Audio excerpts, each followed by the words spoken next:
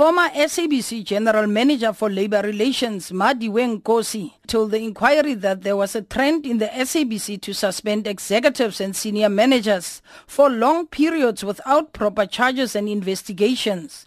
Nkosi claimed that the State Security Agency investigated former SABC Group Executive for Risk and Governance, Itani Tseisi. I understood he was not the only one who was suspended for having allegedly leaked the information. Then I got to learn that actually the people that were doing the investigation were the State Security Agency. ANC member of the Ad Hoc Committee, Patrick Chauke, said the alleged involvement of the State Security Agency at the SABC was not acceptable. Chauke said Minister David Mahloba may have to be called in to give an explanation. The state security gets involved in issues of human resource than to deal with the serious issues of security of the country, by the way, because SABC is about the country. It's a worrying factor, Chair, and it needs to be noted. It needs to be noted at some point, the Minister of State Security will have to explain this thing, Chair. Because anyone can stand there in the SABC now as we speak and say, I'm declaring a coup in the country, I'm taking over as the president of the country. Because of the kind of people that we have there that are not known. Nkosi also revealed how irregular appointments are some of the things that contribute to instability and unhappiness among the staff at the SABC. There have been instances where unions are not happy because they are asking about these executive either bonuses or dismissals or appointments that seemed to be irregular. So those things would play a role in terms of the instability within labor, because they, especially when the annual reports are out, to say we need you to account and tell us, why this is happening and why this is not happening. When he had his turn to testify, former Group Executive for Human Resources Jabulani Mabaso told the inquiry that the appointment of Hlaudi Motsoeneng as permanent COO was not in line with SABC policy. At the time Mabaso was testifying, the High Court in Cape Town was busy delivering judgment, declaring the appointment of Hlaudi Motsoeneng as Group Executive of Corporate Affairs irrational and unlawful. Evidence leader Ntutuzelo Vanara questioned Mabaso on the COO position. Was the appointment of Motsoeneng as the permanent COO consistent with the policies of the SABC? No, it wasn't consistent with the policies of the SABC. And as I indicate, some of the times it happens at the behest of a line manager that they're now making a person a permanent person, and that was the reason why the recruitment policy was being reviewed, and very seriously so. And so in this case, there wasn't any policy followed. SABC's former Group Executive of Technology, Sipho Masinga, gave an account about the Gupta-owned TNA proposal with the intention to take over SABC News. He was quizzed by Vanara. But I would like us to go at the bottom of page 2 of your statement. You're discussing the meeting you had with Nazim Hoa of TNA Media. Yes. If you could just give the committee the details around that meeting and what this TNA Media means. The TNA Media is a parent company for ANN7 now. Before the launch of the ANN7, there was a meeting to try and bring a contract to take over SABC News and rebrand it. Obviously, the TNA company was going to manage it. The SABC was going to supply the staff and the buildings. They were not going to pay any rent. They were going to collect all the advertising revenue.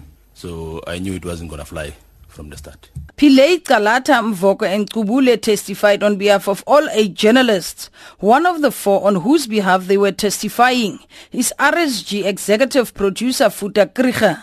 Krivani Pillay recounted how Krige challenged Motsoeneng to provide evidence that the broadcasting of violent protest was a catalyst for more destruction of property. And this was Mr. Motsoeneng's reply, and I quote, "You must defend the organization.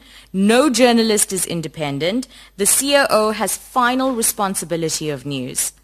If people do not dare get rid of them, we cannot have people who question management. Now, what really surprised us was the response we got from Mr. Jimmy Matthews. He said, "It's cold outside. If you do not like it, you can go. You've got two choices, the door or the window." On the other hand, SABC economics editor Thandeka Qubule told the inquiry that journalists who were reporting to her in the Auckland Park newsroom were frustrated about the decisions not to be able to cover violent protest that took place in Pretoria in the run-up to the local government elections. On the day that I so pleaded with the head of news to allow our journalists who were actually shouting at me in the newsroom to do their jobs as the capital city was burning, people needed to know whether to send their kids to school that day. They needed to know which routes to take into the city. They needed to know where they could fetch water in the context. So we were not allowed to cover this as we should as journalists and provide the public service. Qubule also fingered Communications Minister Faith Muthambi in the troubles of the SABC. Contrary to the requirements of the Broadcasting Act, which limit ministerial interference and directives, there has been more involvement of the Minister of Communications in the operations of the SABC. This was further cemented with the replacement of the SABC's Articles of Association with a Memorandum of Incorporation. During his testimony, SABC parliamentary journalist Lukhanyo Calata gave an account of how he allegedly had his first experience of censorship imposed on him by Jimmy Matthews during the State of the Nation address in 2014. He also explained why he wrote an article to criticize the SABC in the media on the day when Jimmy Matthews resigned publicly on Twitter. On the day when he actually resigned, it was the day when I then issued the statement that I did criticizing the SABC. I had felt that Mr. Matthews had let us down. You know, he really had, because it was wrong of him to first resign and then come and say what he needed to say and said what was happening at the SABC is wrong. Why couldn't he say that stuff when he was inside? You know, I thought it was, let me not go there, but no, I thought it was cowardly. SABC freelance journalist Vuyo Mvoko gave an account of how Motsweneng allegedly undermined some of his news managers by even demoting them if they don't toe his line.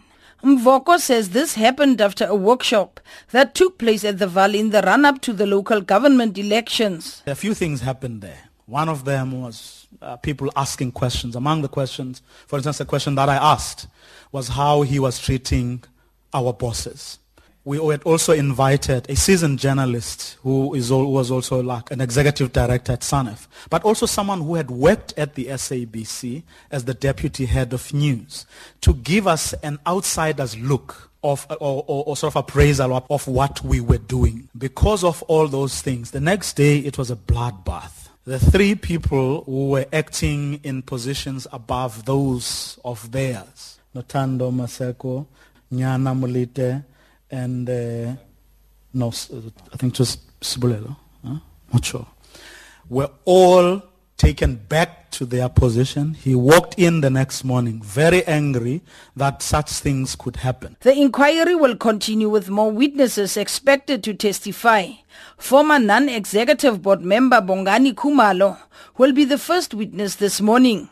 The other witnesses are SABC Company Secretary Teresa Geldenhuys and former head of procurement Madoda Shushu. SABC board chairperson Mbulaini Magube is expected to testify this afternoon. He has been summoned to appear before the ad hoc committee. Earlier in the ad hoc committee meeting, members heard that the SABC wants to lead evidence on Thursday and to cross-examine all the witnesses who were testifying in the parliamentary inquiry. The letter was received from Ngube Incorporation attorneys, saying it is in the interest of fairness and impartiality. Smith outlines what their demands are. The third point that they raise, honourable members, is that on Thursday, the 15th of December, 2016, the SABC shall lead evidence and cross-examine all the witnesses called by the ad hoc committee throughout the inquiry, with the exception of the Public Protector, ICASA, and the Auditor General. For those three, they will just comment. But every other witness that has been called they shall on the 15th lead and cross-examine.